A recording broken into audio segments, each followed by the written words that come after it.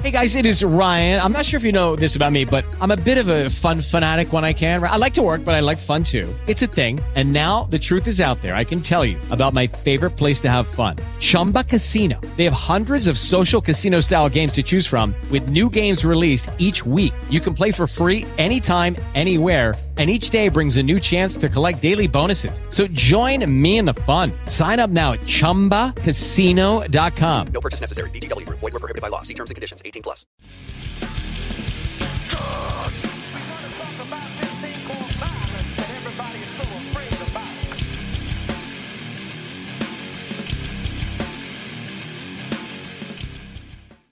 What is up, everybody? Patrick Connor here, and welcome to the Knuckles and Gloves podcast. Man, we got boxing this weekend and got a little bit of boxing history to talk about, but also my boy Aris Pina is here with me to talk some boxing history.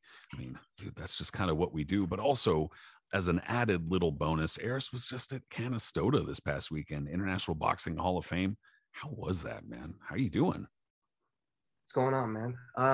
Canastota was amazing. Absolutely amazing. It's been a number of years since I've been there. I want to say the last time I went was like 2017 or something. 3 years worth of classes to go in because of the pandemic and, you know, the world being upside down the way it was. It was a beautiful time, man. And, you know, we got to see fighters get enshrined, a lot of them, you know, very deservedly so. A lot of famous faces, a lot of not so famous faces, pioneers, legends, every sort that you can imagine got their time to shine. And not only that, I got to meet up with a lot of listeners of the show. That was pretty awesome, and, you know, chop it up with them for a bit. Guys like 80s Boxing and a host of others, and you know, it was a good time. Yeah, I'm jealous, dude. I'm definitely very jealous about just getting to hang out, dude. I think that's like a lot of the attraction for a lot of boxing fans. We're kind of pariahs in the sports world, you know. We don't get to get together kind of quite as like a lot of like fans of other professional sports, you know. So sometimes I feel as though that internet and social media connection is how a lot of us fans get together and know each other. And then finally for big fights or big events, we get to hang out, and it's a pretty cool thing. Awesome. Yeah, man. Like, and a friend of mine who, I'm sorry, go ahead. I was just going to say, you said the 3 classes coming together. It was big, dude. So I know there's a lot of people there. It was, and it was awesome to see. Like, I was behind the scenes at the fist casting at one point. And almost everybody that was getting inducted, with the exception of a couple, we're getting enshrined. So it was amazing to see guys like Roy Jones and James Toney sitting there chopping it up. Bud Crawford sitting next to Shane Mosley, and those two, you know, talking and stuff, and Crawford and Juan Manuel Marquez exchanging pleasantries. But it was also really awesome to see, you know, female pioneers who I guarantee the majority of the people at the Hall of Fame had no idea who they were, like Barbara Butrick, who was very still spry and sharp in her early 90s, and Marianne Lady Tiger Trimier, who a lot of people, I'm sure, that were at the Hall of Fame had no idea who she was, but she was a female pioneer from the 70s to get women's boxing, to get them licensed and to be able to fight as professionals. And, you know, has a pretty legendary story. So to see her there, Regina Halmich. Regina Halmich, absolutely. She was another one. She was extremely proud to be there. Christy Martin. I did not see Lucia Riker, but I'm not sure if she made it or not. But Layla Ali, you know, Ann Wolfe, they were all there, and it was awesome. Like, that was the first time women, you know, Kathy Duva, the women's being represented in the sport was probably the highest this time at Canastota. Yeah, it's pretty cool to see all those women who were pioneers in one way or another, or carried on that kind of the torch that had been already lit, you know, and you get to see other pioneers in other ways, like Jackie Tonawanda recognized, you know. Oh yeah, Jackie Tonawanda. That's a name that's been making the rounds lately, hasn't it, buddy? I'm saying it in a positive light. I'm saying it in a positive light. Everybody else can talk their shit. Absolutely, I am too. Everybody else can get all uptight about it because of whether she fought or not. And by all accounts, if that's what people want to focus on, if they want to spend their time focusing on that, rather than focusing, like putting that energy towards something more productive. Bless them. They're welcome to. I'm happy to see those women get recognized by the International Boxing Hall of Fame, period. It's been too long to, in any capacity, if they participated in professional boxing or the licensure of women in professional boxing. That's a really important step to what we've been seeing lately. I'm not going to go on too big of a rant, but, Amanda Serrano and Katie Taylor just had a massive, really entertaining fight that was financially successful.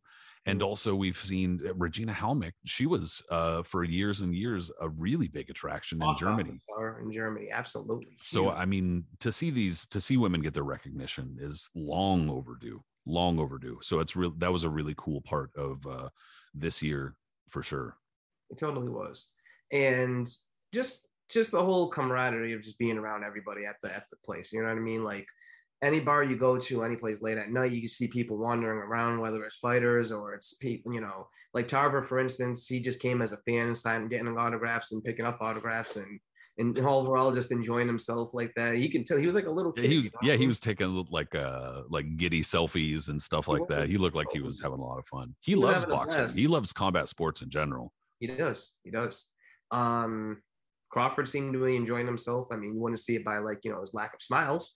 But he definitely was taken in the festivities. I'm sure envisioning himself one day taking the podium as people were this weekend. And then just for the fans, you know what I mean? Like, I know boxing fans have been like guys like Lee Groves and a host of others who've been there every single year since the 90s, the early 90s, almost since the very beginning, that this is their thing. This is our one summit that we have, and unlike any other Hall of Fames that are out there, like the football one, baseball one, yada, whatever one you want to throw out there. This is the one where you get full on access to these guys. You know what I'm saying?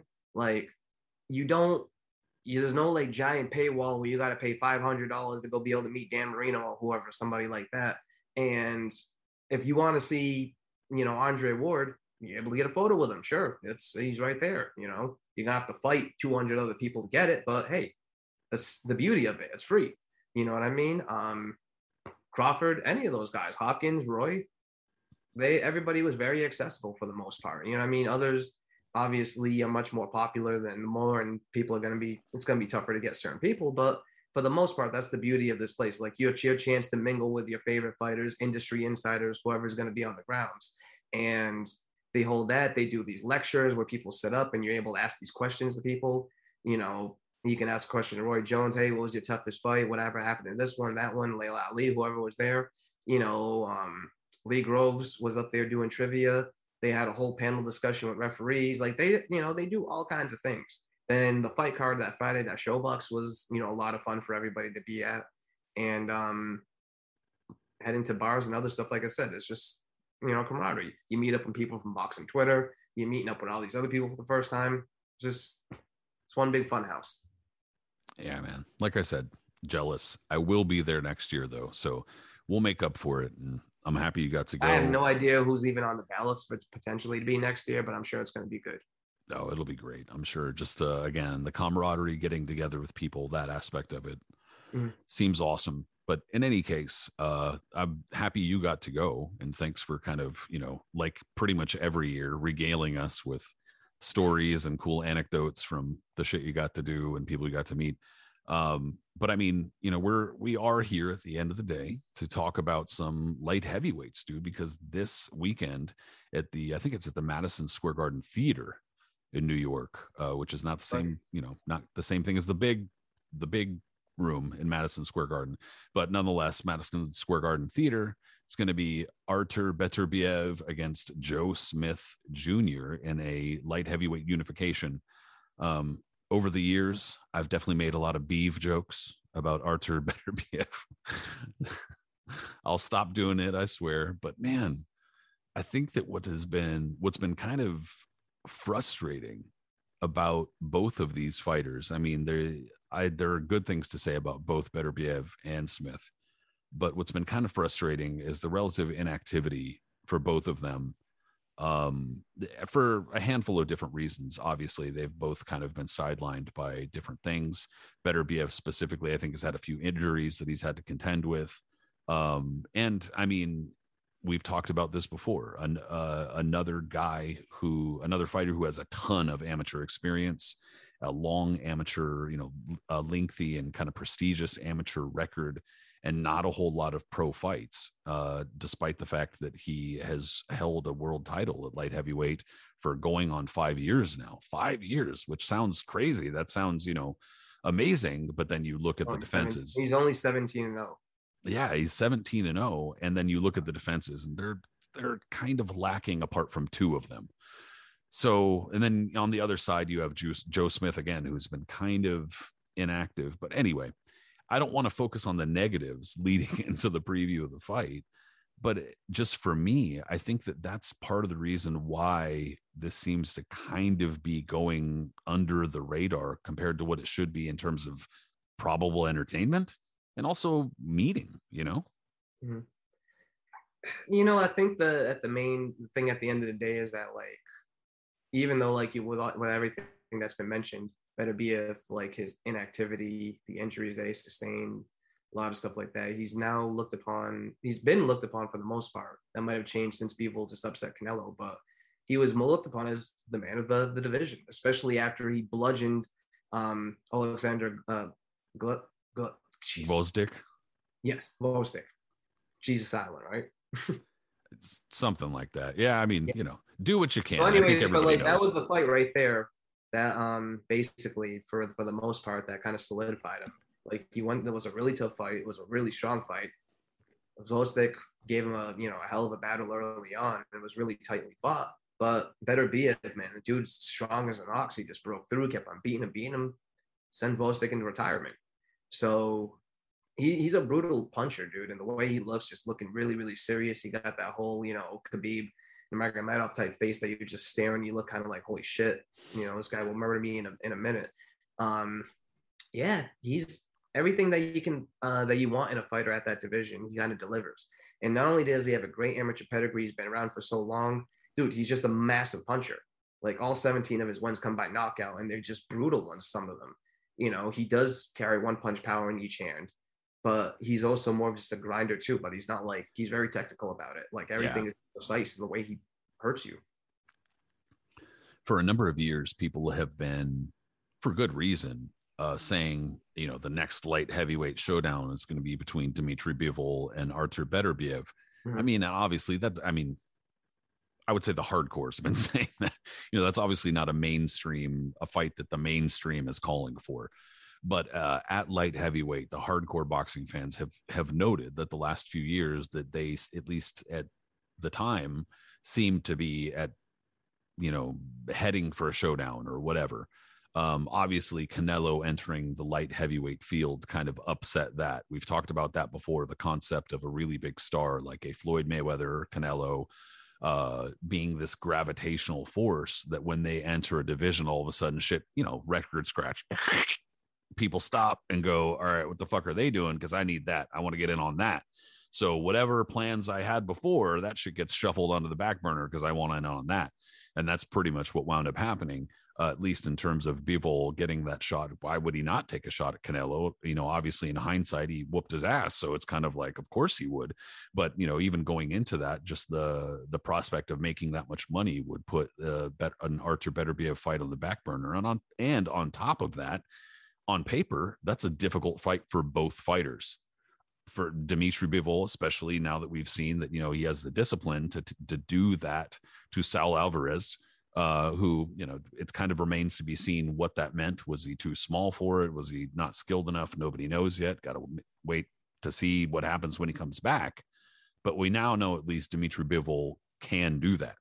And so he answered a few questions in that fight, I think, and that still makes the prospect of an Artur Beterbiev, possible Artur Beterbiev fight very, makes me salivate anyway. I want to see it. But he still has to get through Joe Smith, because on paper, obviously Joe Smith is, I don't want to put him down. I don't want to talk trash about him, because he's the kind of fighter who is he's a workman-like fighter. Yeah, dude, he is. He's not, there's not a lot of flash to him. not a lot of showy ability, or, there's not really one thing he does great except for punch.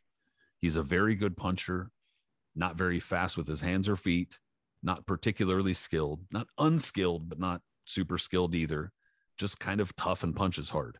And so that can get you fairly far. It's just a question of how far is it going to get him against a guy like Beterbiev. I guess there are some questions like, if Joe Smith can take Beterbiev's power early on and kind of take him into the later rounds, can he overcome him with toughness and power later on? I think that's kind of a long shot, but it's a possibility. And the fact that he can punch makes it an interesting fight.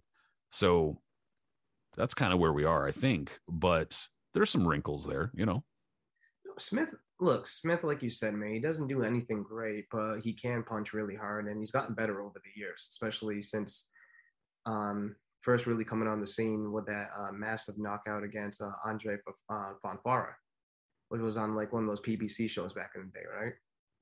I believe so. I'd have to look on what it was, but yeah. Fonfara at that point was, he had beat Chavez Jr. First fight with Adonis Stevenson, which I worked ringside in Quebec or Montreal, was pretty captivating in itself. And sure, he got blown out in the rematch, but like he was, still known as like a tough light heavyweight, like one of the top guys out there. And Joe Smith obliterated him in one round.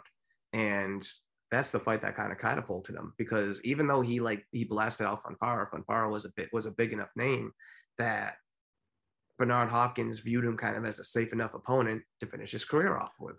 Special. Yeah. Common.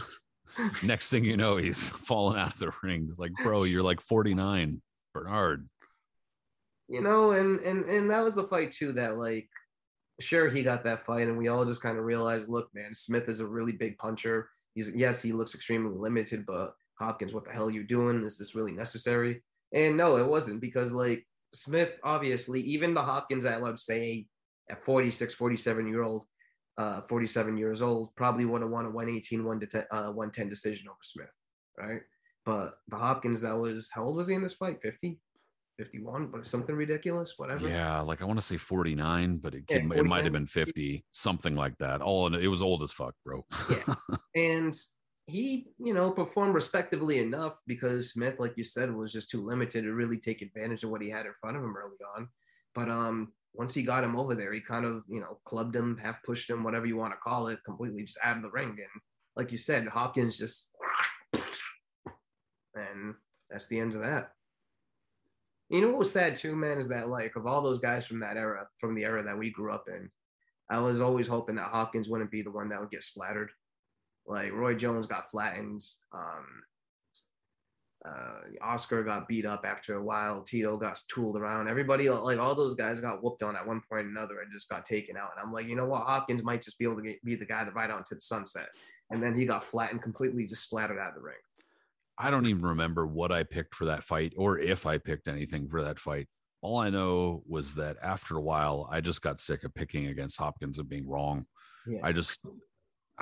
Like the fandom arc for me with Hopkins was, I liked him in the late 90s before a lot of people knew much about him. I wasn't like a massive fan, I'm not going to lie, but I did pick him against Trinidad, like a lot of hardcore people did and suspected. And, after that, I was like, all right, I can get with this guy as a fan, even though, yeah, I'm not like, it's not super exciting, but I liked the idea of him or whatever. As soon as he started getting to a point where he was like, getting through fights by faking fouls and just doing ridiculous stuff and not really like actually fighting, but doing the absolute minimum, was when I was kind of like, I think I'm good. I respect it, but I'm good. But even so, when it came to his fights, I got sick of picking against him, because it was like I always fucking wound up wrong. Like, damn, dude. Especially in the early 2000s, man, when everybody thought, okay, this is gonna be it. Hopkins is gonna get bludgeoned in this one. Yeah, this is the limit. He can't do this. And no, he did. Well, Tarver's gonna beat the hell out of him. What's he doing moving up to light heavyweight? Schools Tarver. Yeah. All right, Kelly Pavlik's on a tear. He's gonna fight Kelly Pavlik. He's gonna destroy Pavlik. Oh, I was sure Pavlik was gonna do him in, dude. I had so many people. Oh man. And then he whooped his ass and then stared down press row like he wanted to kill every single motherfucker on there. That was like the coldest shit I've ever seen in my life, dude. And Wow. he whipped Pavlik so bad in the way he like stared him. He kept on hitting him afterwards, and like Pavlik's trainers, everyone running in there trying to save him, cursing up and down, real classy, huh? Like Pavlik was never the same after that fight. No. He was He broke him. Like it was just, yeah, So, I don't know. I don't know what to attribute that to. All I know is Bernard whooped his ass bad. But circling back though, we'll talk about Hopkins later too when we talk about the history stuff. But circling back to Joe Smith, and Beterbiev, we've already seen Joe Smith. He took out Hopkins, but as we were just talking afterwards, he lost to Sullivan Barrera. Yeah, as we saw, Hopkins was just so old, dude. Like he had no physical resistance to Joe Smith, like, and how big he was and strong he was. There was he couldn't do it. He couldn't, fake his way through the fight. Like, you know what I mean? He couldn't bamboozle his way through that fight. And I think in the subsequent fights that Smith has had since then, because obviously that was a high profile win for him, and him being a big puncher, coming from Long Island, the story of him, being like a construction guy working and climbing in trees and doing all kinds of crazy shit. Like he has an easy story to sell, right? And so that photo of him wearing the WBC international title or whatever the hell it was, and he was posing, I think after the Hopkins fight, you see him with a shovel in his hand. That. Yeah. Joe Smith is back to work. No, he wasn't. He was just posing. But he's been like near the upper echelon of the division since then. Like he fought the aforementioned Bivol soon after that. He hurt Bivol, one of the few guys that really like stung Bivol, but he also got tooled around for the entire fight. He beat Jesse Hart, but Jesse Hart at that point too had already been to a certain limit and was probably already past it. Same thing with Eladio Alvarez, who was a former champion, but a guy who had totally seen better days. So, and like with those type of fights, that just shows you where the division is right now. It's not entirely super strong with like a lot of monsters in it, but Smith has been able, like I said, being marketable with a big punch and still being consistently winning, was able to, scoop a WBO belt out of it, albeit very controversially. But yeah, many felt he did not win that fight, but I think Vlasov was no real big world beater himself either at that point. And I think that we've also, the fights you mentioned against Sullivan Barrera and Bivol, we've seen what happens, generally speaking, to Joe Smith when he gets in there with somebody who's good. I mean, I know like Barrera was a level above guys like Dmitry Bivol and the other ones at the top of the division. Beterbiev. Yeah, I don't want to, I don't want to slag Joe Smith, and I want to put him down or anything like that. I'm just trying to speak plainly. I think that we've already seen that he can be outdone, outmaneuvered, outquicked, etc., by a much better fighter. And we've already seen. So I just think that what this kind of comes down to, we talked about this recently with Vasily Lomachenko. We talked about it also recently with Dmitry Bivol, and we have to mention it for Artur Beterbiev too, out of interest of fairness, but also like just logically, some of these fighters who have had extremely long amateur careers and they've been fighting since they were really young kids, they literally can just get old overnight. I'm not saying it happens all the time, but it's unpredictable, is what I'm saying. So that is among the list of possibilities. And if that does wind up happening against a guy like Joe Smith, I'm not saying Joe Smith is super good, but he's tough. He hits hard. And if he lasts long enough into the fight where Beterbiev's legs start going or some shit like that, it could be a dangerous situation. So as I said earlier, hurt now too. What's that? I said we have seen Beterbiev hurt before too. He's been dropped.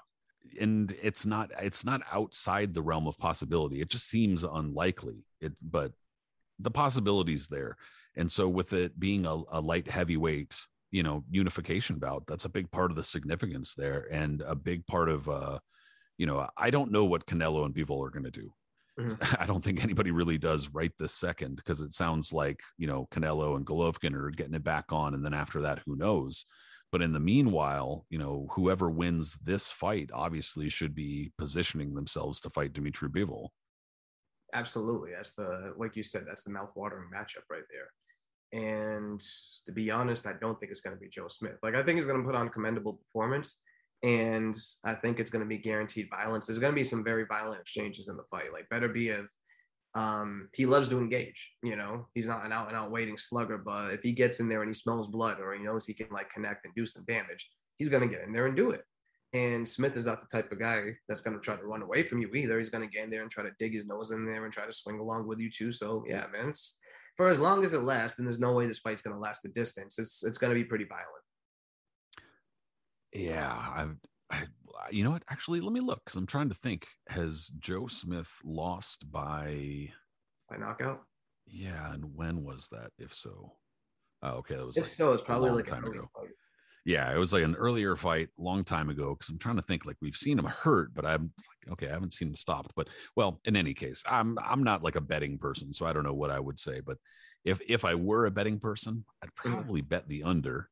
I would probably bet on Artur Beterbiev, but that's just me. Regardless, I do think that it does have the potential to be a pretty good fight, like you said. Could be some pretty good exchanges, and it sounds like we're both picking Beterbiev, though. I mean, absolutely. Like, I think this is the fight that he just picks up another belt on his way to the big fight that we all want to see with Bivol. And if Canelo dares to go back into the mix, depending on what happens with him in September, then, there's another added dimension to that again. Because I'm sure he's going to want to try to get some get back against Bivol one day. And if Beterbiev ends up beating Bivol instead, well, there's the other challenge. So exactly. And then I guess that's the next best thing is beating the guy who beat the guy who whooped your ass. That's the next best thing. So, either way, it's going to be some interesting times for the light heavyweight division. And sometimes, light heavyweight division is one of those divisions that kind of get kind of mundane and boring. There's not a lot going on in it. So right now it's getting interesting. Good times ahead. Yeah, that's a good segue for the history portion of the show for sure. Because historically, light heavyweight is like it used to be like cruiserweight. It was, or at least it used to be thought of kind of like cruiserweight is now. Obviously, recent years, it's been a little different. Cruiserweight has heated up at a couple different times with different unifications and stuff like that. It's been fun. We actually did an entire cruiserweight show, which was a lot of fun. But in years past, the light heavyweight division was just seen as the stepping stone to heavyweight, as cruiserweight is now. So, you going way back to the beginning, basically, the earlier years of the light heavyweight division were considered, kind of not, I guess mundane is a pretty good word for it. Mundane is a very good word for it, even though there were some fighters like Bob Fitzsimmons who were early light heavyweight champions. They weren't generally there for very long, or they sought to be champions at heavyweight otherwise. So there's in the twilight of his career when he won that belt. Yeah, and there's actually, I don't want to say controversy, but there is kind of a slight asterisk on that title, because some historians feel as though the title was more or less fabricated in order to make Bob Fitzsimmons a 3-division champion, because he was a very popular boxing celebrity at the time. I think that might be a stretch, but regardless, it is kind of an interesting debate. But going forward, we actually don't see a whole lot of light heavyweight unification, which in a way is good. In a way is, going to make for a fairly short history show here, but in a way it's good because that means there wasn't nearly as much bickering back and forth between then the National Boxing Association and the New York State Athletic Commission, which for the vast majority of this time that we're talking about, from about 19 teens up until the 1960s, were the two main entities that were controlling championships, at least in this division. In a couple other divisions, it got a little more complicated, but at least at light heavyweight, those were the two main factions. And there were a couple times where dudes were stripped or whatever, but for the most part, it stayed pretty steady. It stayed pretty solid. But I think for the most part as well too is that like you mentioned, a lot of, especially in the early days, after Fitzsimmons, light heavyweight division is always like looked upon as like a springboard to the heavyweight division. You know, like no one really wanted to be there and be the dominant light heavyweight champion. Sure, that added a little bit of praise to you, but that was still kind of looked upon as more secondary as the, to the big boys. So you had guys like, soon after that, like Jack Dillon, who's considered, borderline all-time great or whatever, but like how many people really remember him today? Yeah, but a footnote otherwise. Yeah. Totally, battling. And even back when he was champion, no one was clamoring to saying, hey, we need to see Jack Dillon against Jack Dempsey. Like everybody kind of knew their place, battling Levinsky,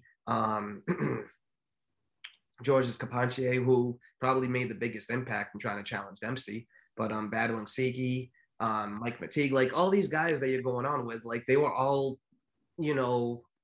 they more or less were like more interested in trying to like either get a claim at heavyweight. McTeague was more around like light heavyweight, fighting middleweight, light heavyweight, but like no one was just really staying and like trying to be like the dominant guy there.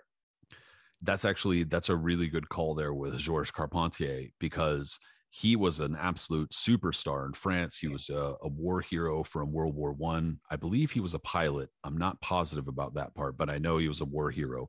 And I am pretty sure he was a pilot, because he did have, they were talking about like the confirmed kills he had made and stuff like that as a pilot in World War I.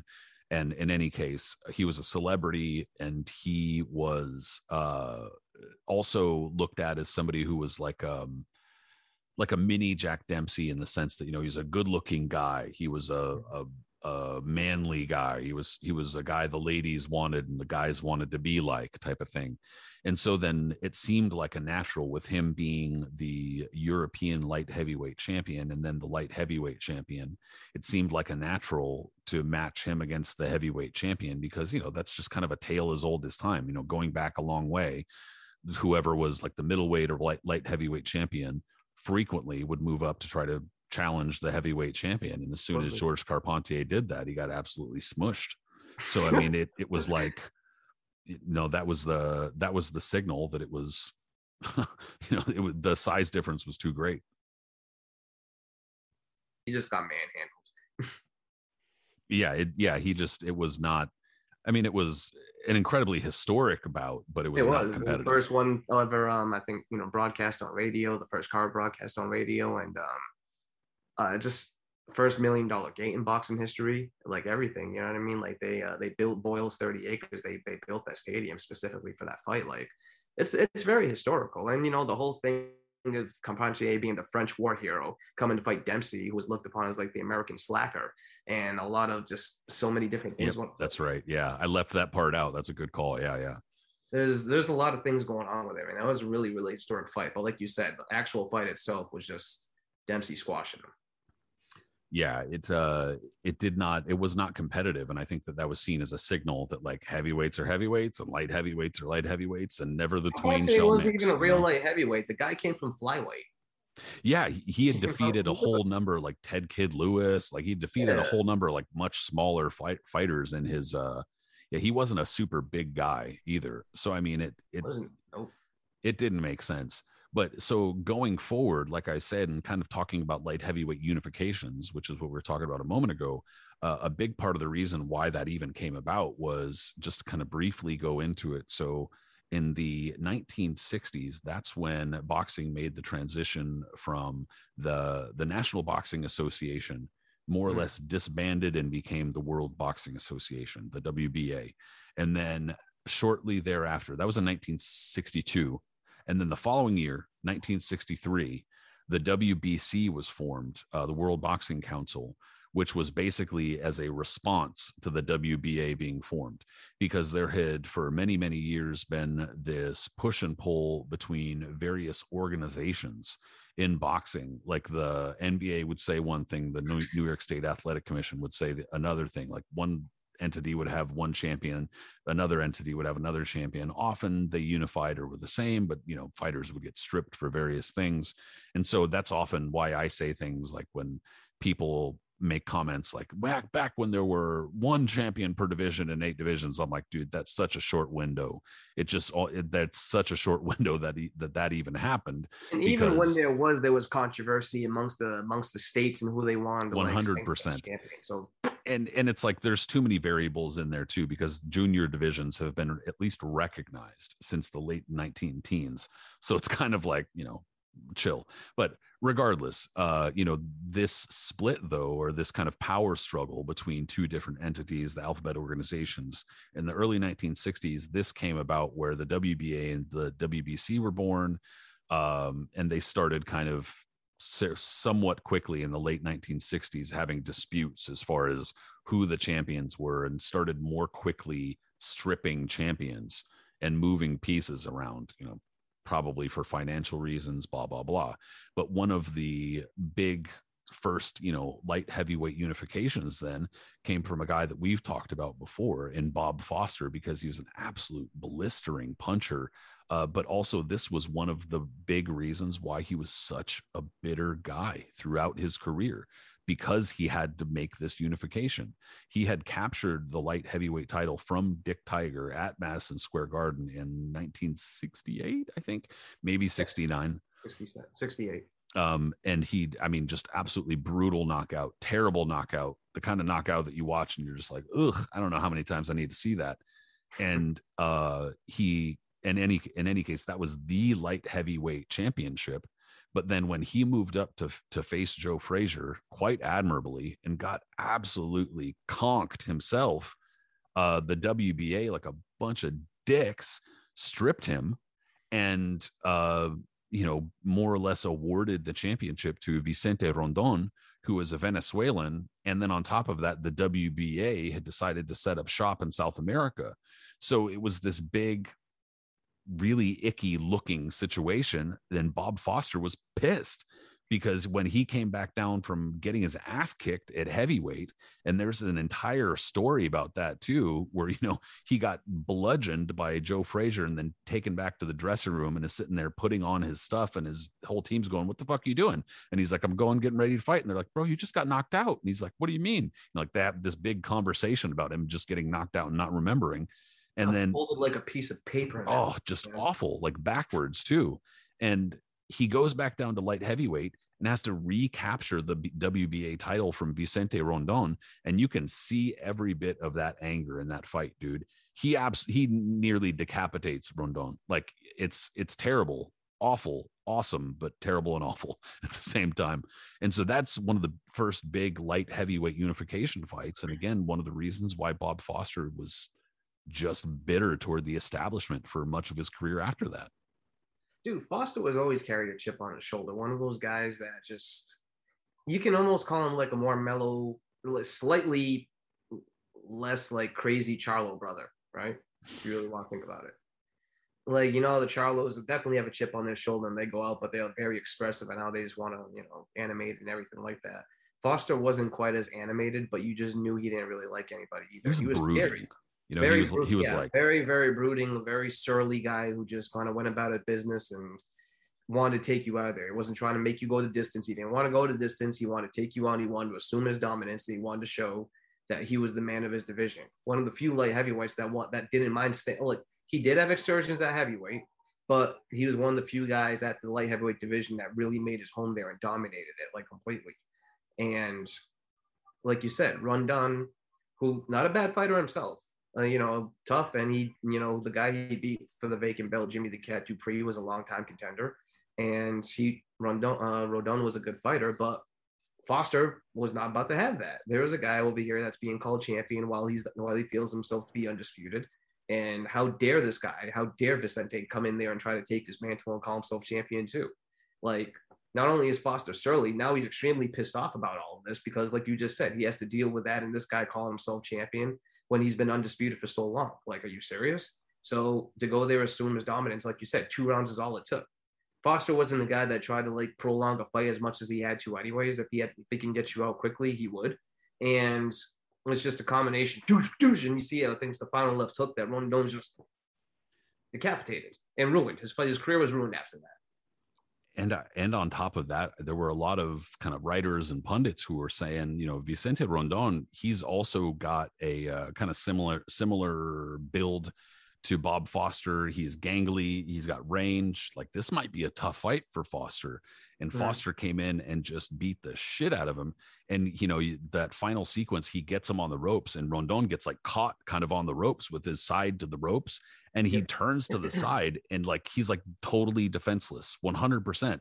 and Foster just drills him, and he just falls like limp, like there's some that's what he did. There's so many dudes like Julian Jackson, like how he used to slump fools.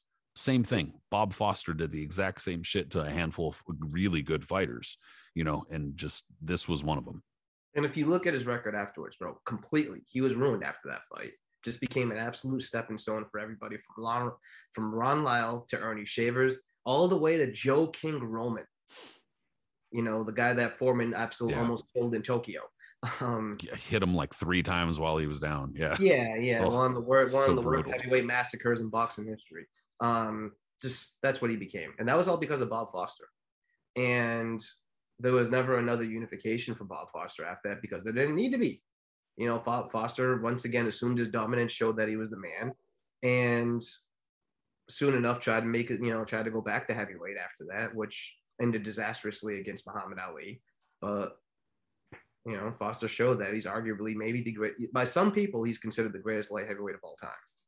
Yep, that's true. A lot of people do. Well, he should be ranked high no matter what. But some people do consider him the greatest light heavyweight of all time because of his dominance. And like you said, we've talked about like with Hopkins, Hagler, staying at one weight, and just kind of cleaning out the division. And Foster is a dude who did that. I'm not sure if Foster actually officially lost that light heavyweight either. Like I know he lost a decision to Mauro Mina. That wasn't that. That was kind of like in between or something like that. I'm not sure what they weighed at, but Foster, for the most part, might have been undefeated at light heavyweight. And I don't really count his comeback either.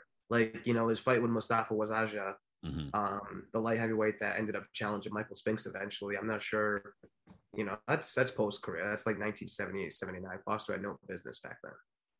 No, but either way, definitely one of the greatest light heavyweights of all time, bar none. And dude, he was salty even post-career, all right? When Virgil Hill came on the scene and broke his record for title defenses, even though it wasn't consecutive, Foster was none too happy about it. And anytime, I never witnessed this, but I would read about it in magazines. Anytime he was at the Hall of Fame, he made it very apparent that he did not like Virgil Hill, would pick up a photo and rip it in half, which was, I think, a little, over the top, and just go on and on and on about rants about that. That dude side-eyed to death. Until his death, that guy was just the most. Yeah. Like he was friendly enough when he met me, but I think I was a little punk kid, and obviously I had nothing to do. I was just getting an autograph, so we smiled kind of briefly, but probably still thinking too, man, fuck them kids.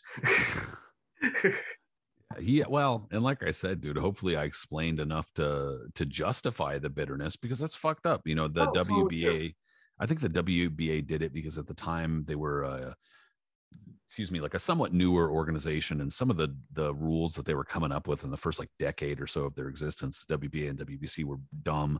And WBA had this rule at the time was where you couldn't be recognized or ranked in 2 divisions at the same time.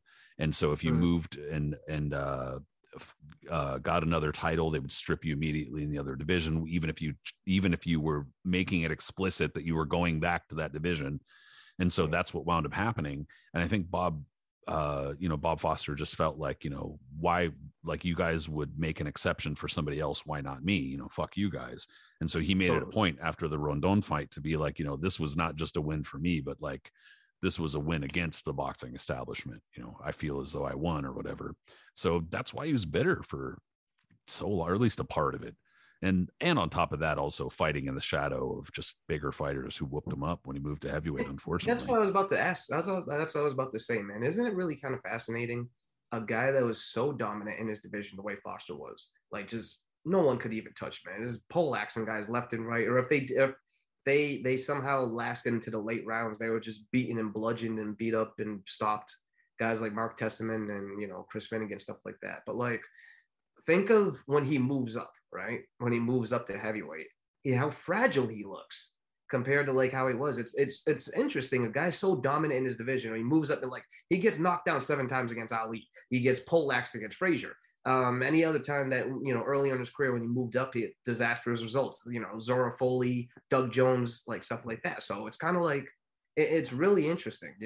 Foster definitely would have benefited for the cruiserweight division around there. Not to say he would have taken it, but that whole gap from 175 moving up to the small guys, like even though he had a really long frame, he was so thin and frail compared to the actual heavyweights. Even guys like Ali, who just were more filled out than he was, just couldn't handle it. Yeah, dude, I guess I don't know if it was just he didn't have the frame for it, he didn't have the chin for it. I don't know what it was, but it was just one of those situations where it illustrated that's why we have divisions. That's why we have weight classes. That's why they matter, So it ain't just it ain't a Kumite, bro. It ain't the motherfucking Kumite. But that's not to say that, like, I mean, look, he was trying to move up and challenge in the greatest era in boxing history, So that's not to say that, like, if he came around in a different time that he wouldn't. Yeah, you want to talk about he took a chance. You want to talk about he dared to be great. He did. And two of the greatest of all time. Just couldn't. You know what I mean? Totally. Yeah, just couldn't. Is what it is. But other light heavyweight unifications you actually saw this past weekend. Yeah, one of the unifying fellows. I was going to bring that up. Totally. A guy who I'm close with his sister-in-law, Michael Spinks. Michael Spinks, obviously, you talk about like the greatest light heavyweights of all time. Spinks is going to be up there too. I think that his resume is not nearly as thick as some other the great light heavyweights, but you got obviously Spinks, Bob Foster, Ezra Charles is going to be underrated, very underrated in the discussion. But Spinks is definitely going to be up there. Spinks is top 5, or if not like even top 3, arguably. Regardless, like you said, man, he didn't have a long career. He, especially early on, he had a couple of injuries, and also too, he was trying to take care of his brother Leon. Leon, who obviously hot shotted much quicker than Michael did, to a championship, was going absolutely wild, especially post second Ali fight.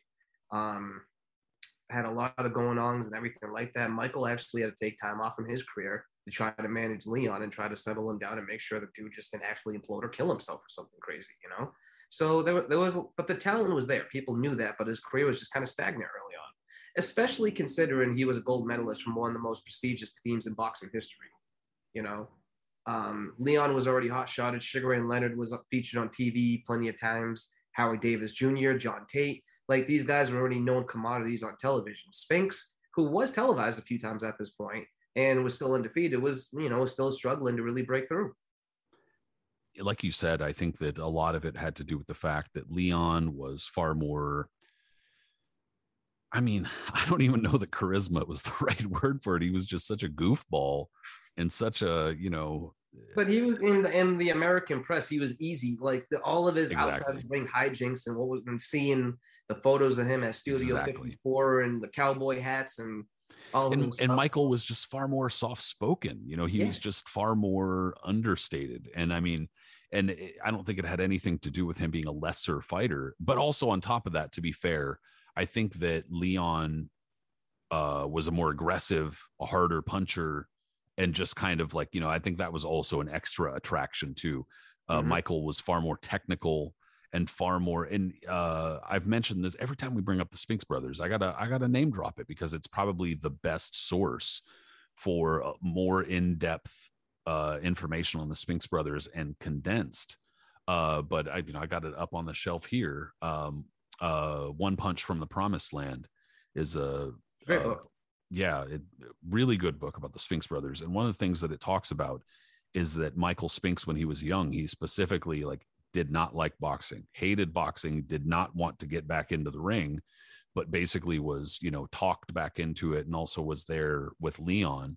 And so, had said more than once, I don't like getting hit. I don't want to hit people. That's not what I want to do, but it's just kind of, they grew up in a really, really awful part of St. Louis, in a famous housing project. And that was their way out. That was their way to get the fuck out of their situation. And so brothers from an awful part of the country, really, rising to both. One of the absolute toughest parts, man. The Ego projects in St. Louis where they came up from, and legendary. Yeah, absolutely. It's been featured on many documentaries and many television shows, like on A&E, like Gangland and other stuff like that. Well, and Very, not to very talk good. like some fucking weird middle-aged white guy, but Kansas City, it does have the crime rate in Kansas City has remained high for a long time. It's the place where you don't really want to fuck around. So, it wasn't then either.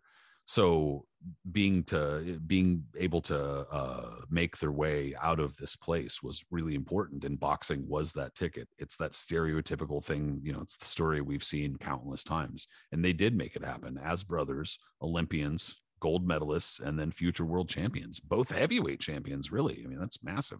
Yeah, it's pretty awesome. But like you said, man, Spinks, it took him a little while because in the late 70s, we're talking 1978 to 1979 at this point, Spinks he was out there trying to take care of Leon. He had to put his career on hold. But when he finally started making moves in 1980, that's when his career really started like taking off, so to speak. He started beating guys like Murray Sutherland. He beat a guy by the name of Ramon Ronquillo, who, if you're not familiar with that name, he was a tough Mexican light heavyweight journeyman who upset Mike Rosman, who was recently at that point a very popular light heavyweight champion. So Ronquillo was a tough guy, and Spinks kind of thrashed him. He beat Murray Sutherland soon after that, and then soon after a couple of more wins, Yaki Lopez was another big name. He was able to fight Eddie Mustafa Muhammad. Known as mostly today as a top trainer, but back in the day, he was one of the dominant light heavyweight champions, longtime contender. Finally was able to win the championship. A guy who, in my opinion, I think if he really just let himself open up and just really use his full set of skills, he could have been one of the greatest light heavyweights ever. But he always seemed like something was just off with him, that he held back slightly to really realize his full potential. Regardless, he was a badass champion with a lot of experience at that point. And Spinks, it was a tough fight early on. Spinks was starting off slow. Mustafa Muhammad was giving it to him, but Spinks eventually caught him with a shot that closed Mustafa Muhammad's eye really badly, and Spinks dominated to win a dominant decision. So from there, the sky was the limit with him. Yeah, dude, that's a big fight for him to win his first light heavyweight championship. And then on top of that, the potential rematch has a funny footnote in history too. Oh yeah, that does. But before I get to that, I almost forgot to mention, dude, one thing that really brought him a lot of acclaim and holy shit, people took notice, was his knockout of Marvin Johnson. An underrated light heavyweight for sure. Yeah, and totally. a Three-time light definitely heavyweight champion, guy that gave everybody hell, was giving Spinks hell up until that point. But one punch, just one single upper, I think it was a left uppercut he landed, bah!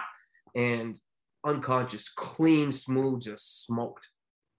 And Marvin Johnson, despite being underrated, did kind of look like a side character in a boxing video game.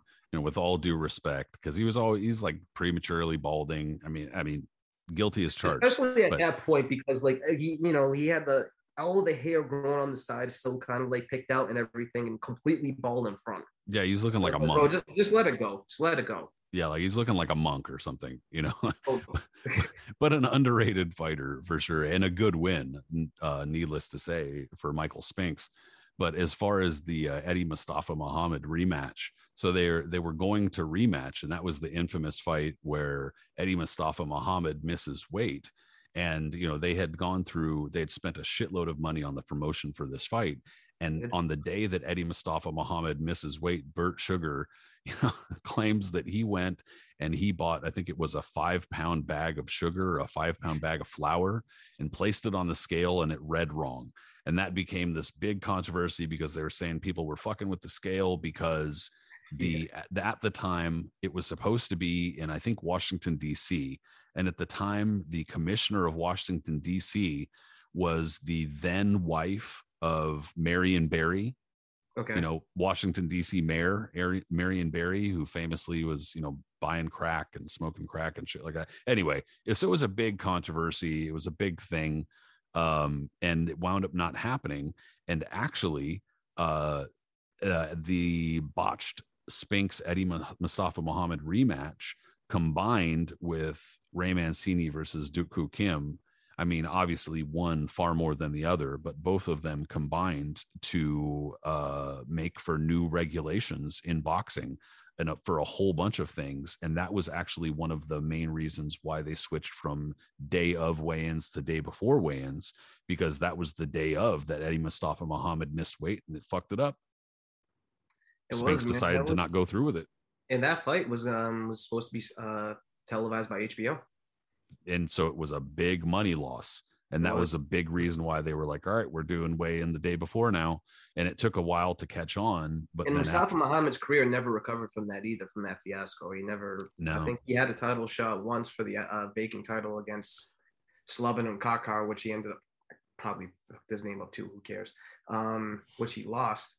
And that was basically it. Yeah, he was really unrepentant about missing weight. Like they asked him and he was like, I don't give a fuck. Yeah. Oh, well. Sure. And so after that, they were just like, oh, you don't give a fuck. Okay. And so they pretty much, like, I don't want to say they blackballed him, but he lost a lot of opportunities after that. But in any case, I thought that was hilarious. The whole, Burt Sugar. I mean, if that happened today during boxing Twitter, like in the age of Twitter and what's going on, can you only imagine? I mean, it kind of has, like, oh, well, not quite like that, but it kind of has a couple times. Well, Twitter wasn't quite around, but remember Castillo Corrales 3. Oh, yes, totally. Remember that shit? I had friends that went to Vegas. When he passed out on stage, right? I had friends who went to Vegas for that shit. And they were pissed because obviously they showed up for the fight and it didn't happen. They were like, what the fuck? Totally.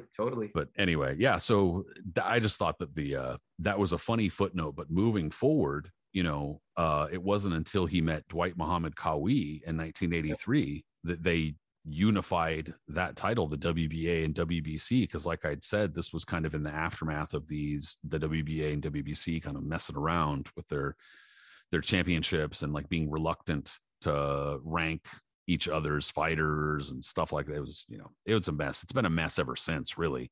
But regardless of the mess, Spinks and Dwight Muhammad Qawi got together, and these victories and these opponents are a big reason why Michael Spinks is considered one of the greatest light heavyweight of all time. No question. Well, you got to think about it too. This was a huge fight at this point for unification. A lot of people were looking forward to it. Dwight Muhammad Qawi was the complete opposite of how Michael Spinks came up. They both came up from similar backgrounds. Don't that's not what I meant by that. Spinks came from the projects in St. Louis. Qawi came through the slums in New Jersey. Came up in Rahway State Prison, same place that James Scott came up in. And Qawi first originally learned how to box in prison, as a lot of fighters have at one point or another. We'll mention that. There's always some prisoner in there, somebody that's, kind of resembles that Ving Rhames character, and I forgot the name of that movie he was in. What I'm talking about? Was that Play It to the Bone? No. That wasn't Play It to the Bone, because that was Antonio Banderas, I think. I just know that right around that time there were a handful of like pseudo boxing movies that came out. Ving Rhames was the one I think so fought like Wesley Snipes or something in a big cage or whatever it was and he was a prisoner. No. Ving Rhames was the heavyweight champion. Wesley Snipes was the guy that was in jail. Vice versa. Anyways, he came up the hard way. You know what I mean? And as he turned pro, he did it with little to no fanfare, but he was able to still like kind of break through a little bit. Qawi, he struggled at first, but he had a type of style, man, that was like hard to decipher. He was very, very short for the division, about my height, 5'6", about 5'7", but he was very thick, stocky, and his pressuring style was like in the way he would protect himself. He fought in this weird shell where it was really hard to hit him. He like the way he would duck and slip a lot, but like kind of like Frazier, but like more in a more like I don't know, stylistic way. Like he was really good about it. You know what I mean? It was really hard to hit him clean. Not only was he had his hands up there and like he's shorter than you, so you have to punch down at him. The way he would dip and duck and stuff like that through it, and he would counter you every time you do that. He was able to out jab you, and it's hard to like you're freaking out wondering how a guy that's small is able to out jab you. And not only is he able to out jab you, he's countering you every time. Most people would throw a right hand at it, it would go slipping under him because of the style he had, and then you would come up, pop, pop, pop.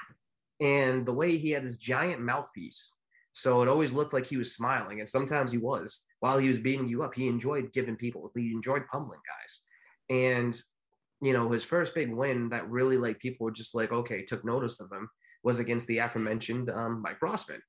And when he fought Rossman, that fight was televised, and that was Kawhi's first time on the national stage like that. And Kawhi just beat the shit out of him, man. It was a massacre. Rossman at this point had seen much better days, but he was, still considered a guy with a name. And Kawhi just brutalized him. And you'll see the mouthpiece there. You see him smiling. You see Rossman throwing right hand after right hand because he doesn't know what to do. Kawhi just slipping, bah, bah, bah, sitting there smiling, bah, bah, bah, bah, gets him and finally ruins. And Rossman just looks there and he looks absolutely bushwhack laying in the corner, just splay out. Like he got whooped. And then Kawhi's very next fight, he goes and he fights James Scott in Rahway State Prison, goes back there. Scott, by this point, had lost to Jerry the Bull Martin, but he was still considered a big name, still considered a top contender, and still obviously had an incredible story. Kawhi wasn't as dominant in this fight. It was a much closer fight, but he came away with a deserved decision. At that point, it was all systems a go for him, And right after that, that's when he challenged Matthew Saad Muhammad. And Matthew Saad Muhammad, who we've discussed plenty of times on the show, arguably the greatest action fighter in history, longtime champion, extremely popular, future Hall of Famer. But everybody's wondering when's going to be that war that's going to be too much for him, because he had been through incredible wars at that point. Not only with guys with Marvin Johnson and Yaki Lopez, but dudes like all the way from Murray Sutherland to Devonzel Johnson were putting hands on him and beating him up. So he was getting worse and worse. You know what I mean? Every time you see him, his face, every time he was getting more damaged. It looked like he'd be breaking down, and this was his breaking point. Kawhi beat the hell out of him. He really whooped on him. It looked like kind of sadistic in the way he was pummeling him. And as whenever Saad Muhammad tried to come back, Kawhi beat him even worse. But it wasn't, ended up stopped. He ended up losing.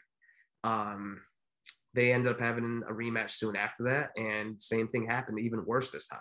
Like Saad was talking a lot before that fight. Oh, I wasn't this, I wasn't that. All these other things. Kawhi was getting really pissed off about that because, he's already a guy that had to come up the hard way. He's kind of salty. Spinks is obviously a guy with more publicity, and he needs to, really show himself that he's elite. And what does he do? I mean, he brutalized him. This fight was on HBO, and our boy Jay Seklo uploaded a really clean copy of it recently. But dude, it was bad. He ruined Saad and finished him off as any type of top fighter at all.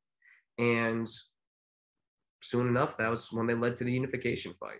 And a lot of people were really excited because you were looking at Kawhi as like the rampaging bulldog that can't really be stopped. And Spinks, the classic boxer, but the person that also has extreme power in his hands. And you were thinking, there's a lot of layers here that can be a classic fight. Not so much though. Yeah, dude. I think that it was just Kawhi separated himself from Saad Muhammad, who incredible action fighter and probably underrated in terms of skills, but just was not quite on the level of a Kawhi. But then Michael Spink separated himself from Kawhi and Eddie Mustafa Muhammad, and then ultimately everybody else in the division too. He fought off Kawhi, who did his damnedest, but just Michael Spink stayed disciplined. That was his game. He stayed with a really good jab, good movement. That's how he was supposed to do it.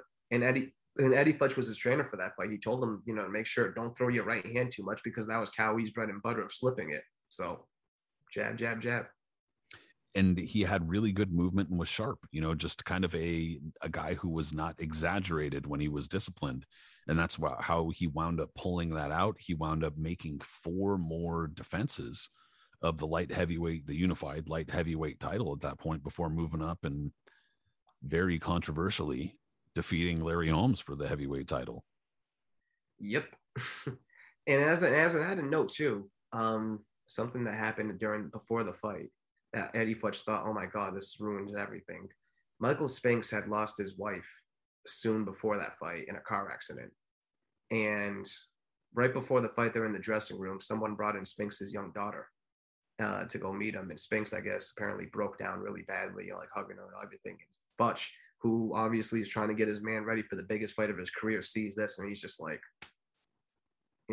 but Spinks, to his credit, was able to hold it together. And like you said, it was very disciplined performance. Not a very exciting fight, but a fight that he was able to solve. No one was able to solve Kawhi at that point. Kawhi had suffered a loss earlier in his career, but his style was so peculiar and tough that he was kind of just ramrodding everyone that Spinks showed the blueprint to it, because Cowie said so as much.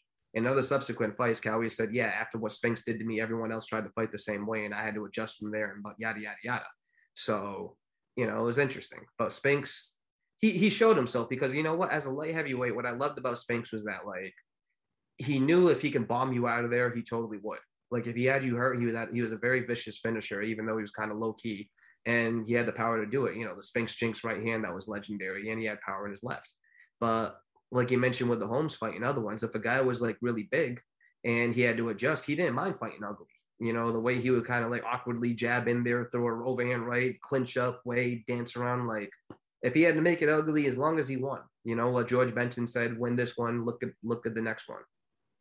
Exactly. Yep. And that was his philosophy, and it worked, and it led to him being one of the greatest light heavyweights ever, for sure. And that was an incredible era. That was basically the culmination of that light heavyweight era from the late 70s up into that point. Yeah, they had all beaten the crap out of each other from the late 70s into the mid 80s, and then finally Michael Spinks, came out on top.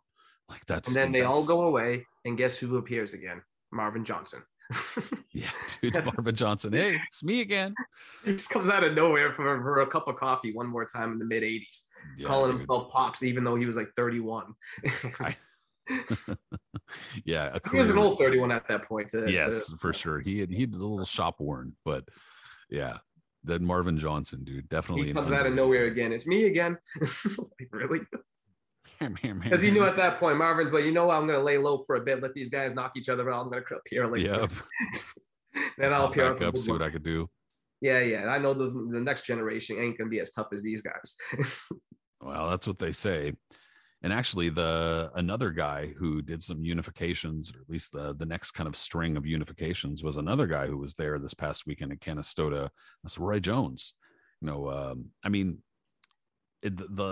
so it gets a little funky. It gets a teeny bit funky here, and this is something that like not a lot of people talk about, probably because it gets funky. But well, before that one, wouldn't you would you consider Virgil Hill Mikucheski unification?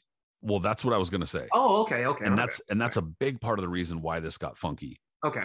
Because Darius Mikucheski wins the WBO title, which we've talked about a number of times recently, about how the WBO kind of rose to prominence, but it was kind of like, we don't know. Mm-hmm. And then it was often for a number of years considered a European organization. It wasn't like mainstream. And like we talk about the 4-belt era now. I mean, that was not a thing at the time. So the WBO title was recognized, but if you wanted to be undisputed or if you wanted to unify, it got kind of murky from there. So, but that being said, Darius Mikucheski winds up defeating Virgil Hill in 1997 and unifying the WBO and WBA title. But then he drops the WBA title, and basically that gets funky because between Roy Jones, Graziano Roscigiani, and then on top of that, Roy Jones losing to Montel Griffin the first time, it's just like it got ugly, dude. It got ugly all around here. So technically speaking, if you want to get really technical about it and piss a whole bunch of people off at the same time, you say that Darius Mikucheski was technically the lineal light heavyweight champion, and that despite all the unifying Roy Jones did, he was never the lineal light heavyweight champion. That's a very valid argument, because a lot of people would say that, including a lot of historians. Like, people like, why is Mikucheski on the ballot for the Hall of Fame? Look, you could say whatever you want, but I think he's actually worthy of being on that ballot, especially compared to some of his contemporaries. I'm not saying I'm going to vote for him, but he should be on the ballot. Absolutely. And if there's a lean year or there's not like many big names, he's one of those guys that can obviously slip in there. I'd kind of like to meet the Polish Tiger in Canastota. Let's get him over there. He was a rugged guy, man. And like, considering the era, he did have some fights that were close calls. A few of them swung, probably in favoritism his way. A glaring one for sure would be his first fight with Graziano Roscigiani, who, by all accounts, knocked him clean out. And some shenanigans and other stuff went on. And I think he got disqualified instead. But, there was, but he was known as a tough guy. And like you said, man, at that point, the light heavyweight division was not was not very strong. You had Virgil Hill at that point, who emerged post Spinks as like the dominant champion, but not a guy that was looking really to unify or do anything. The WBC title was being passed around between Dennis Andres and Jeff Harding and guys like that. And so at this point now, as we're moving on to like the early to mid 90s, Henry Maske appears and, starts becoming a dominant champion in Germany as IBF champion. Eventually, in a surprising move because no one really thought a fight like this could happen, Maske and Hill end up fighting for the WBA IBF in one of the first unifications. I think it might have been since Spinks Cowie. And Hill emerged with a very, very close split decision in Germany, which a lot of people were surprised about. But that solidified him as not only as being like lineal champion, but like, the man. And so when he loses to Mikuchevsky soon after that, Mikuchevsky was definitely the man in that division. Like Roy Jones had the star power. Yes, he came up and he beat McCallum for the vacant belt and whatever it may be. But nah, man, Mikuchevsky was that dude. And it's even difficult to rely on technicalities because of how much bullshit the sanctioning bodies were doing at this time. Mm-hmm. So it's like, it just gets confused. It gets convoluted, unfortunately. But yeah, so like this entire round robin kind of between, you have for the most part, Mikuchevsky bumping off a number of the European light heavyweights, but then you have a number of these and a couple of the American ones too. But then a lot of the American light heavyweights are kind of fighting amongst themselves and shit like that over in the US because Mikuchevsky has a big following in Germany. He's ethnically Polish, and so they call him the Polish Tiger. And his last name is Mikuchevsky. But regardless, he has a big following in Germany, and he was really popular in Germany. He used to sell out. I can't remember that hall. I'd have to look, but there was some hall that he used to sell out that was like 45,000, 50,000 fans or some shit, and yeah, like somewhat regularly. So anyway, he was a big force, and we've talked about that recently too with all these fighters that kind of go unnoticed or kind of under the radar despite being massive in other countries, and he was one of them. But then the Roshagiani situation also complicated it because the WBC, I believe it was, wound up stripping him later on. Yeah. It was so ridiculous. There was so much shenanigans around this time, bro. And then Mikuchevsky made things more complicated because he gave up the IBF title and he gave up the WBA one. So they were basically. And so even though he's a really old dude, yeah, everything is just back to square one. And then that positioned the American press against him even more because now they're like, oh, well, he only has the WBO, which doesn't matter. And he gave him up. He could have fought Roy for the belts. Like, right. It was stupid. He didn't want to come to America, I guess, understandably. And Roy wasn't going to go to Germany, understandably, considering what happened to him in his past. But like, it just made to a stalemate. And so all you would do, thank God the boxing message boards were in its infancy at that point. But like, all you had was like Ring Magazine, which kind of biased, was making Roy be the number one, and he wants to fight Mikuchevsky, yada yada yada. But like, you just it felt as if they wanted to match up with what they were working with pound for pound too. Like they had Roy atop the pound for pound list, so it wouldn't make sense for them to not have him as the light heavyweight champion, which I get. I mean, just I don't have it memorized. I'm going to go to his box rec right now, but like, he winds up picking up the WBC light heavyweight for Mike McCallum, which Lou Delville for the WBA belt, which is great because Mike McCallum, great fighter, but obviously in the twilight of his career, and it was almost as if he was like showing McCallum respect in that fight. Like he didn't really ramp it up. He never really opened up on him. It was a pretty mundane decision, almost like you said, almost carrying him out of respect. It kind of seemed that way, but then he fights Lou Delval and gets knocked down for the first time in his career, which was more funny than anything because you see him get knocked down and get caught with a legit shot, but the first thing he gets up and he goes, "Fuck." That right to the referee. And then he goes in his corner and he starts cursing himself again. He's like, "Damn, that was a good shot." Shit. I mean, and he opened up at the wrong time, and it was just kind of timing wise, it got him. Delville but he was wound a tough guy, man. Delville, he gave Virgil Hill a hell of a fight on Boxing After Dark before that, and he was one of the guys that picked up a vacant belt that Mikuchevsky had given up. Yep. That's how he got the Roy Jones fight. He's a very good fighter, very technical fighter, and went on to be a good trainer too. A very animated one at that. Well, yeah, let's say a well-known trainer, Yeah, there you go. Well, a well-known trainer. But at that point, that's where it really gets complicated, because if he's now, Roy Jones has unified technically the division, even though Darius Michalczewski just did. Mm-hmm. So yeah, and then he goes from there to Reggie Sweet Johnson, and that's another one that was able to pick up. That was during the whole light heavyweight scrum. The IBF title went on its own little thing. So soon after Michalczewski gives up the IBF and WBA belts, William Guthrie, who was making a lot of moves and waves on the scene at that point, a lot of people were excited about him. Undefeated guy, came up in the same amateur time as Roy Jones. He took some time off because I think some drug offenses or something like that, but undefeated as he came back, and people were considering the next great light heavyweight and talking about a potential dream fight with Roy Jones one day. Wins the vacant IBF championship against Darren Allen, I believe. And then he fights Reggie Johnson on HBO. This was supposed to be a showcase fight for him.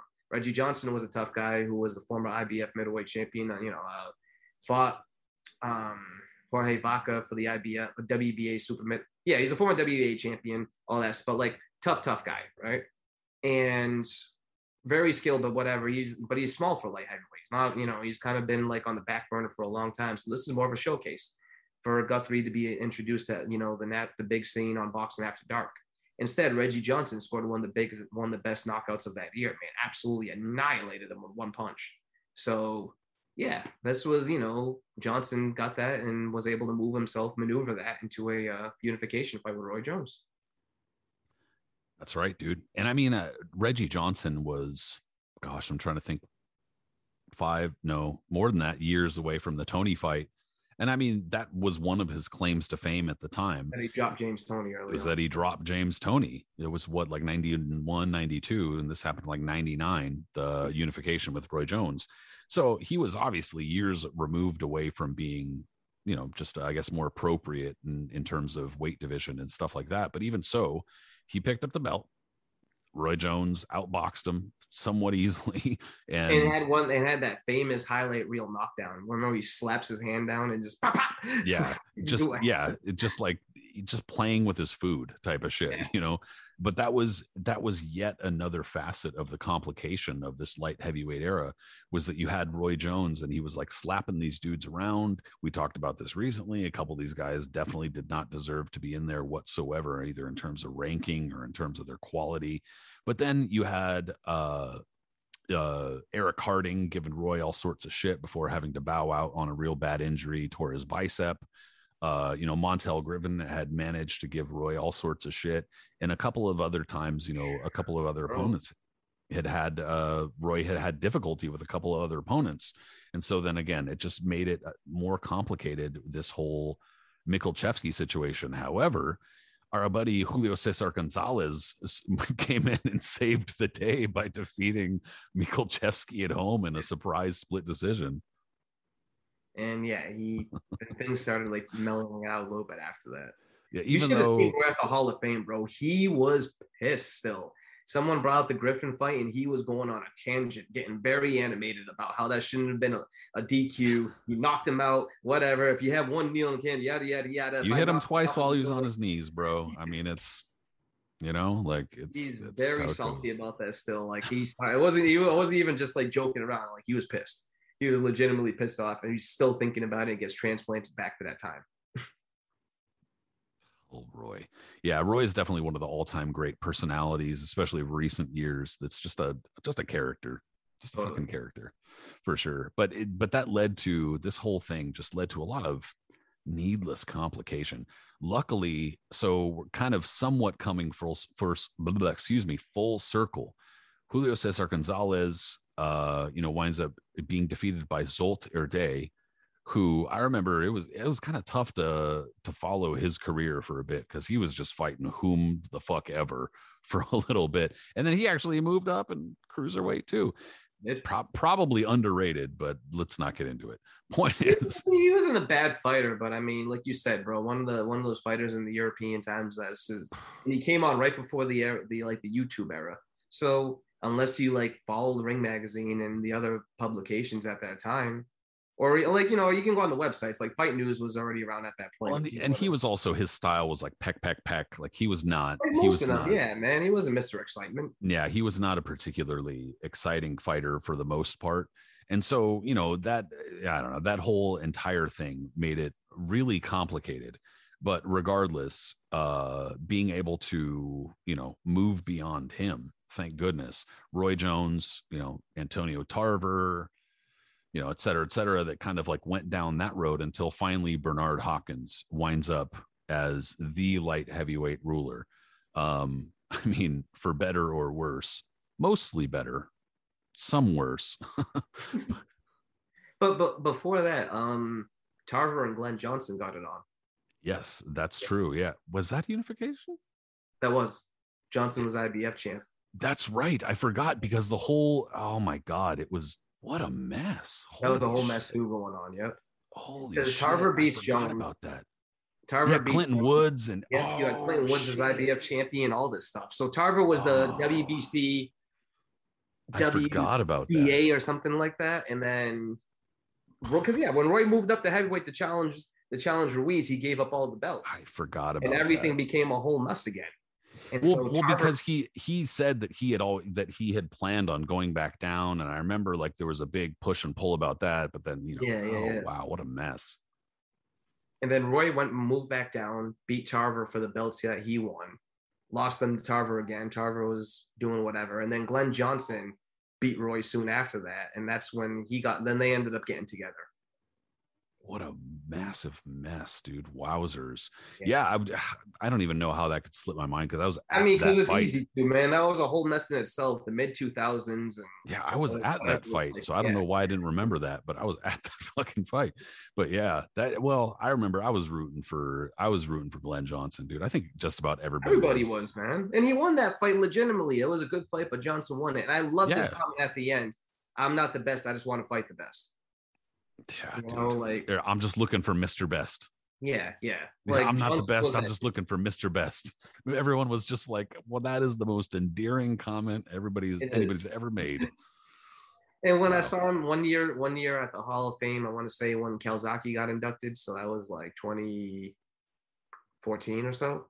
They're on stage together. Johnson wasn't getting inducted; he was just a guest. And they're sitting right next to each other, and I overhear them talking. And Glenn Johnson's going. He was like, Joe, man. He was like, listen, you're the one guy I never fought. We were supposed to get it on, and we never did.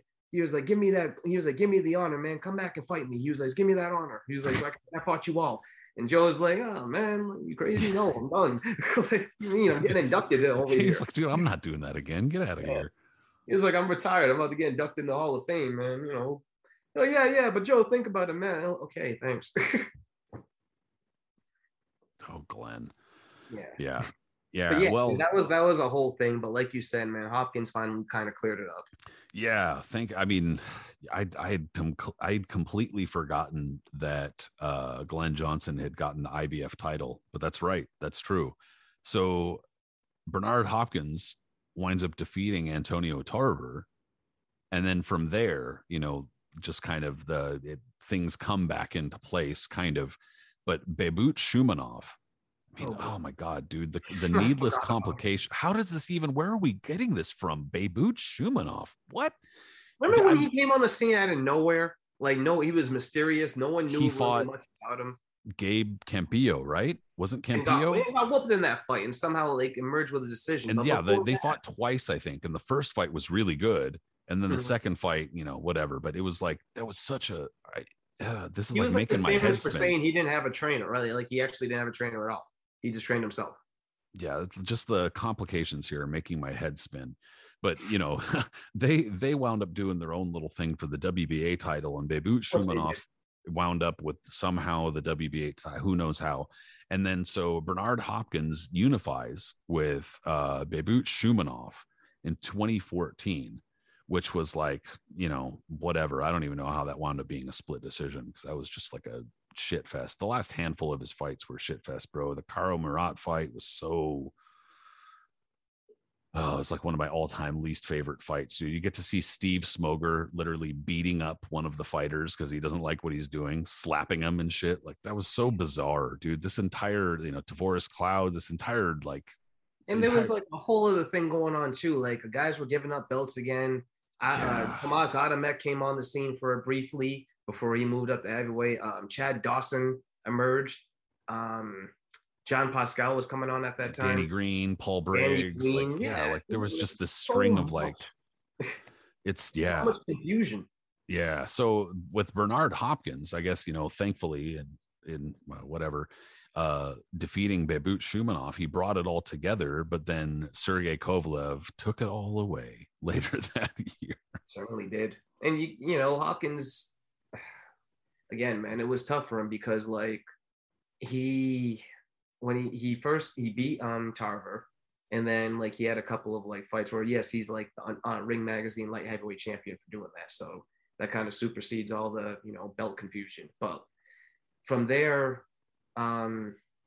he fights Jean Pascal soon after that. Pascal had become WBC champion, beats him. Then he fights Chad Dawson in a really strange and 2-fight series that I'd rather never talk about again. Yeah, I was at that first one. Wish I wasn't. I was at the second one, so there we go. And but soon after that, like you said, man, after the Dawson fights, and you think that Hopkins might ride off to the sunset, he emerges again. He beats Tavares Cloud, who was a light heavyweight champion around that time, and then like you said, he fights Shumanov. But at that point, Sergey Kovalev was emerging as an absolute wrecking machine, and even though Hopkins was still being considered the the recognized champion of the division, the man who beat the man, he wasn't at that point considered the best fighter of that division. It was either between Adonis Stevenson or Sergey Kovalev, and most people would have considered Kovalev to be that dude.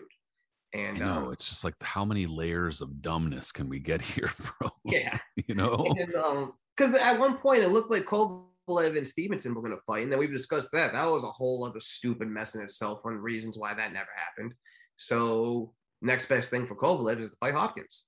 And Hopkins at that time, this was a big deal, because if you remember, Hopkins was aligned with Showtime and PBC and that whole Golden Boy, mostly Showtime and Golden Boy, and because BBC wasn't a thing yet, I don't think really, but Showtime and Golden Boy, all that stuff, he was aligned with that.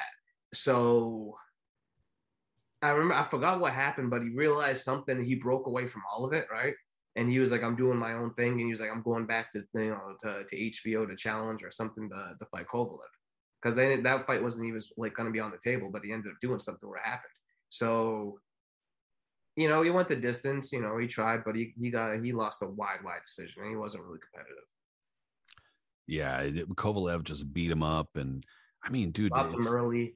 Yeah, it was just this entire string here is just there's so many holes to fill, dude, going from when Hopkins defeated Tarver, and then immediately after that, quote unquote, making a defense against Winky Wright at a catchweight, and then getting defeated by Joe Calzaghe, but then fighting Kelly Pavlik at a catchweight. And I mean, it was just, and that was the thing, man. All these dudes were starting to do catchweight fights at this point, because that's not becoming the new fad.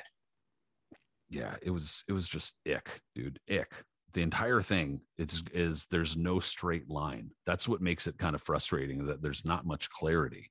And so, if Winky Wright had beat Hopkins, what would have happened at that point? You think Winky Wright would have been a light heavyweight? No.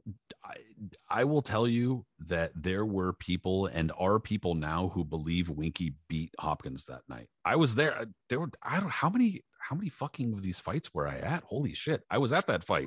I covered that You're fight. making the rounds in the early 2000s. Yeah, damn. All right. We're getting nice name drops here for me today.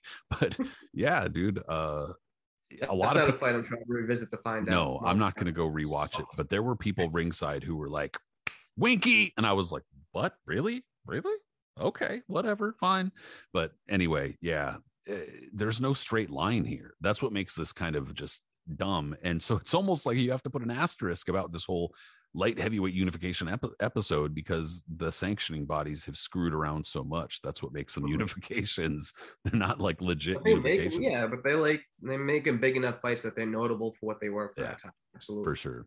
Well, and Hopkins Shumanov is actually among the most recent of the light heavyweight unifications. It is, because at this point now, I'm trying to think off the top of my head. Do you have anything else? No. I can't think of anything else that's, apart from like besides Beterbiev, Vozdik. Yeah, well, in like we're talking about now, you're entering a whole new layer of some of the sanctioning bodies having multiple champions. So it's kind of like, exactly. Do you even count them? The whole Stevenson Kovalev mess, I wanted that so bad, bro. Like, I was working their fights at that point. I was in Quebec City when Stevenson knocked out Tony Bellew, and Kovalev destroyed Ismail Salak. Just Salak collapsed in front of me. I was ringside. Salak's head just landed in the corner right next to me. I just kind of looked up and my eyes just bugged out of its head like, Jesus, because his head literally, bro, it looked like there was 1,000 evil Knievels just driving around there going crazy. Like, head was spinning around, eyes were going like 8 balls, like gone. Yeah, dude. And I thought Salak was gonna win that fight. So he was a good amateur. He had good pedigree, and he just got run through. And I told people like the day before the fight, I was like, "Oh yeah, I think you might beat him." Blah, blah, blah. And then one of the producers on the truck, he goes, "Nice call, Aris." And you hear everybody else in the back, and all the production people start laughing. Wah, wah. Yeah. It's actually, it's pretty wild, dude, with a division with this much history behind it, going back, over 100 years. It's wild that there's so few unifications that we're having to like talk about the other parts of these fighters' careers, but that's just how it goes. And in a way, like I said, that's good, because that means that there were, at least in the earlier years, fewer unifications to do. Just in recent years, there's been so many titles going in different directions that it makes it, just needlessly complicated. But dude, always a fun time talking about the history of whatever aspect of boxing we're choosing at the time, This was a blast as always, man. It's going to be a good fight this weekend. Like I said, unification fight. So it adds to the history of this division, and that's why we're here to cover it. Let's hope the history marches forward and we get more clarity moving forward, because we don't need more titles. We need fewer. We need one champion. That's it. And appreciate it, dude. Thanks so much, man. Always a pleasure. Everybody, thank you so much. If you listened in on the podcast, please do subscribe, give us a rating, leave a comment. Those things are appreciated. If you watched on YouTube, also subscribe, leave comments, dude. Ask questions. We love that stuff. We'll interact. We'll do what we can. But we are also on social media. Knuckles and Gloves Podcast is on Facebook and Instagram and Twitter for that matter. But we're also on Twitter individually. My dude Eris here is on Twitter as Punch Zone Eris. Me, Patrick Connor, I'm there as Patrick M. Connor, and hopefully we'll talk to you there. Eris, we'll talk soon, bro. Have a good one. Hey, everybody. That was fun.